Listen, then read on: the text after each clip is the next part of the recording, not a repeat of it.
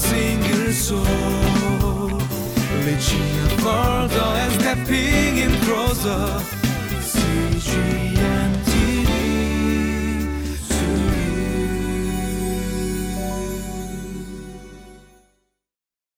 Well, welcome to Living Life. Today is Sunday, November 25th, which means it's the Sunday after Thanksgiving, and then 1 week before we have Advent, when we get to enter into a season when we get to celebrate the birth, the coming of our Lord Jesus Christ. Well, today we're going to be focusing in on 2 Chronicles chapter 20, the opening verses, and we're going to see that we're called to unite in prayer because we have this king, Jehoshaphat, and he's been given some very terrible news that there are people coming to have battle with his people, and there's just not too many people for him to go out and battle, and so he calls the people to pray, actually to fast and to pray.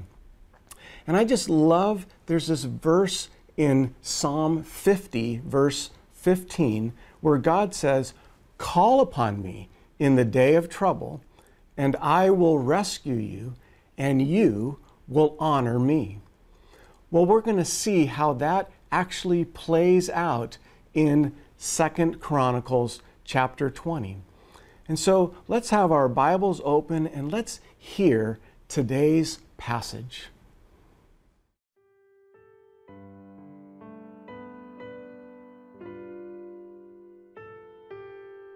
Second Chronicles chapter 20, verses 1 through 13.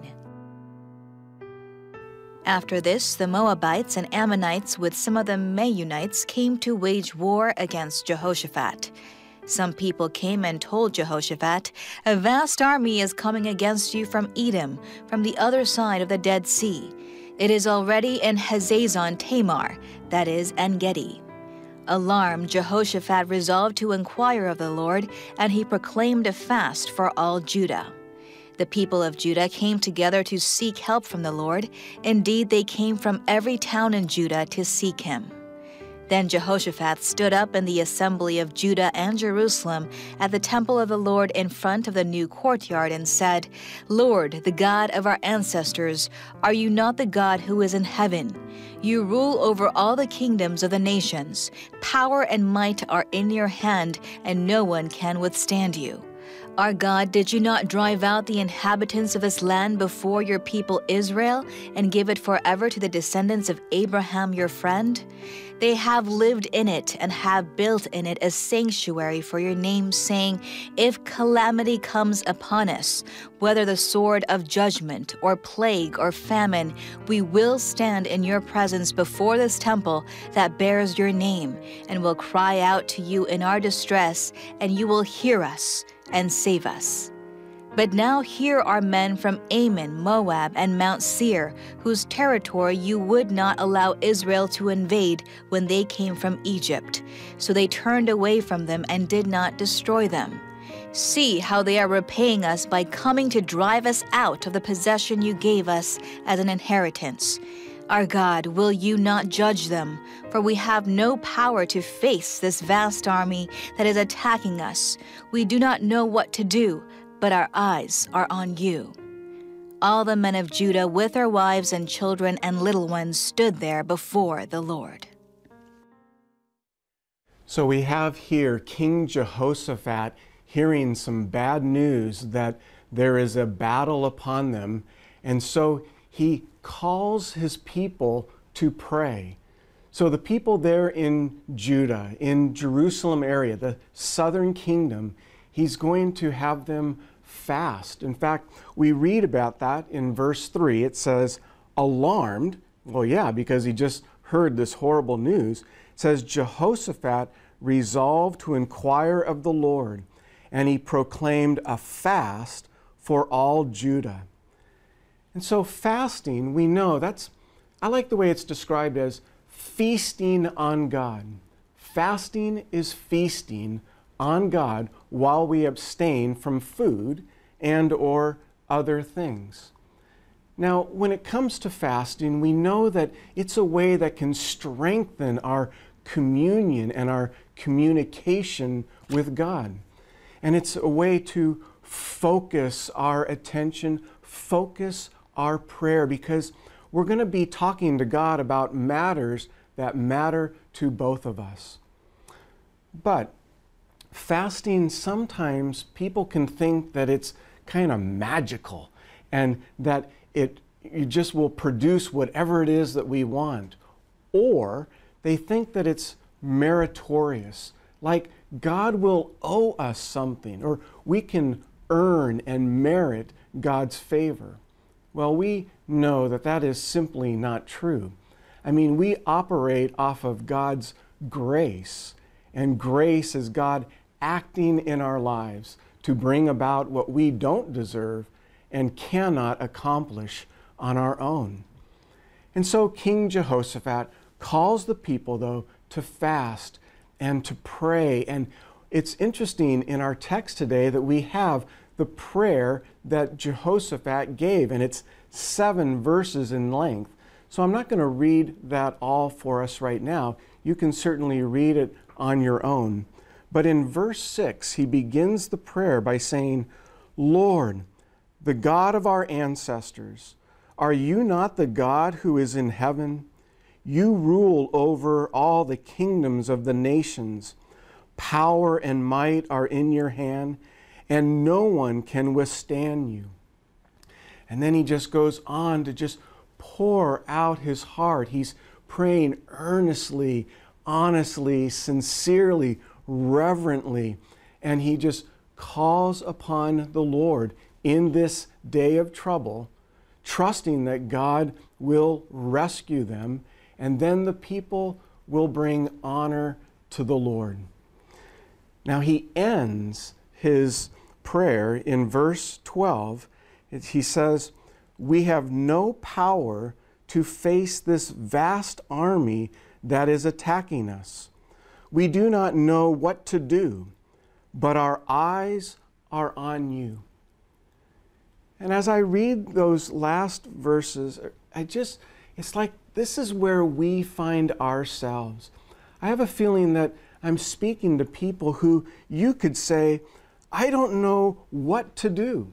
There's something that's upon you, a decision that you have to make. There is a battle that you must encounter. There's a struggle that is come upon you, and you don't know what to do, but you pray like King Jehoshaphat, where he says, "But our eyes are on you." You see, we want to stay connected when it comes to our life with the Lord, and we're to call upon the name of the Lord.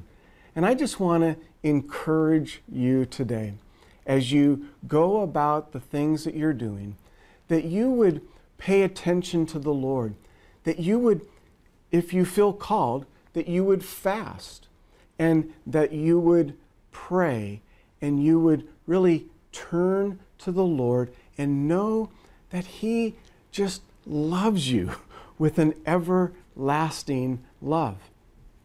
And so in verse 13, for our text ending today, it says that all the men of Judah, with their wives and children, the little ones, stood there before the Lord. They stood there, they waited upon the Lord. And I want to encourage you, and I encourage myself and my family, let's be people of prayer. And we know that God will bring an answer. We know that He can answer in various ways. God might simply say to you, when you pray to Him, He's going to say yes, and He's going to give you what you ask for. But He might say no. And if He does so, that's out of His grace He's doing that. But of course, He can also answer our prayers with wait. Let's just wait. Now that's a hard one, to be in the waiting room while God is at work. But of course, I think actually the answer that God gives most often to our prayers along with wait, is then he says, here's something even better. And we're going to see that as we go through 2 Chronicles chapter 20, that God really comes through with something even better than the people could imagine and what they prayed for. So I want to encourage you, be a person of prayer and do so to God's glory and your joy.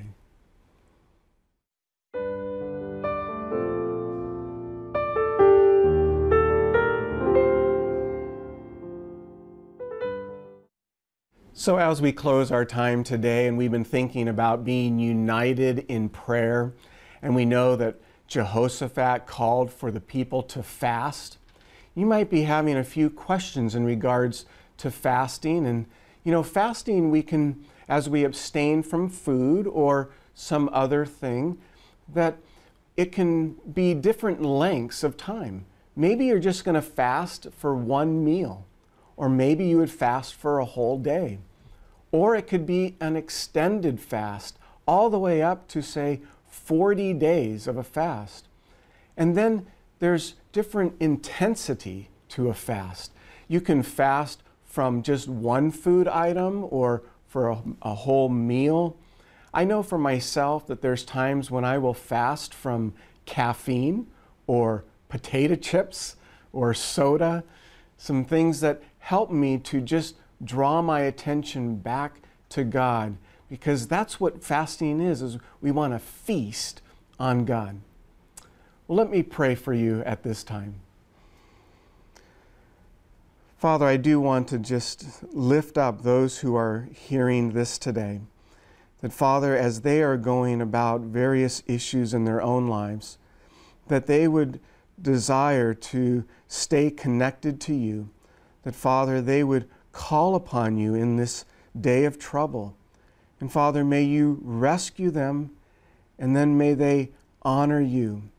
Father, we want nothing more than to just bring praise to you and to lift up your holy name.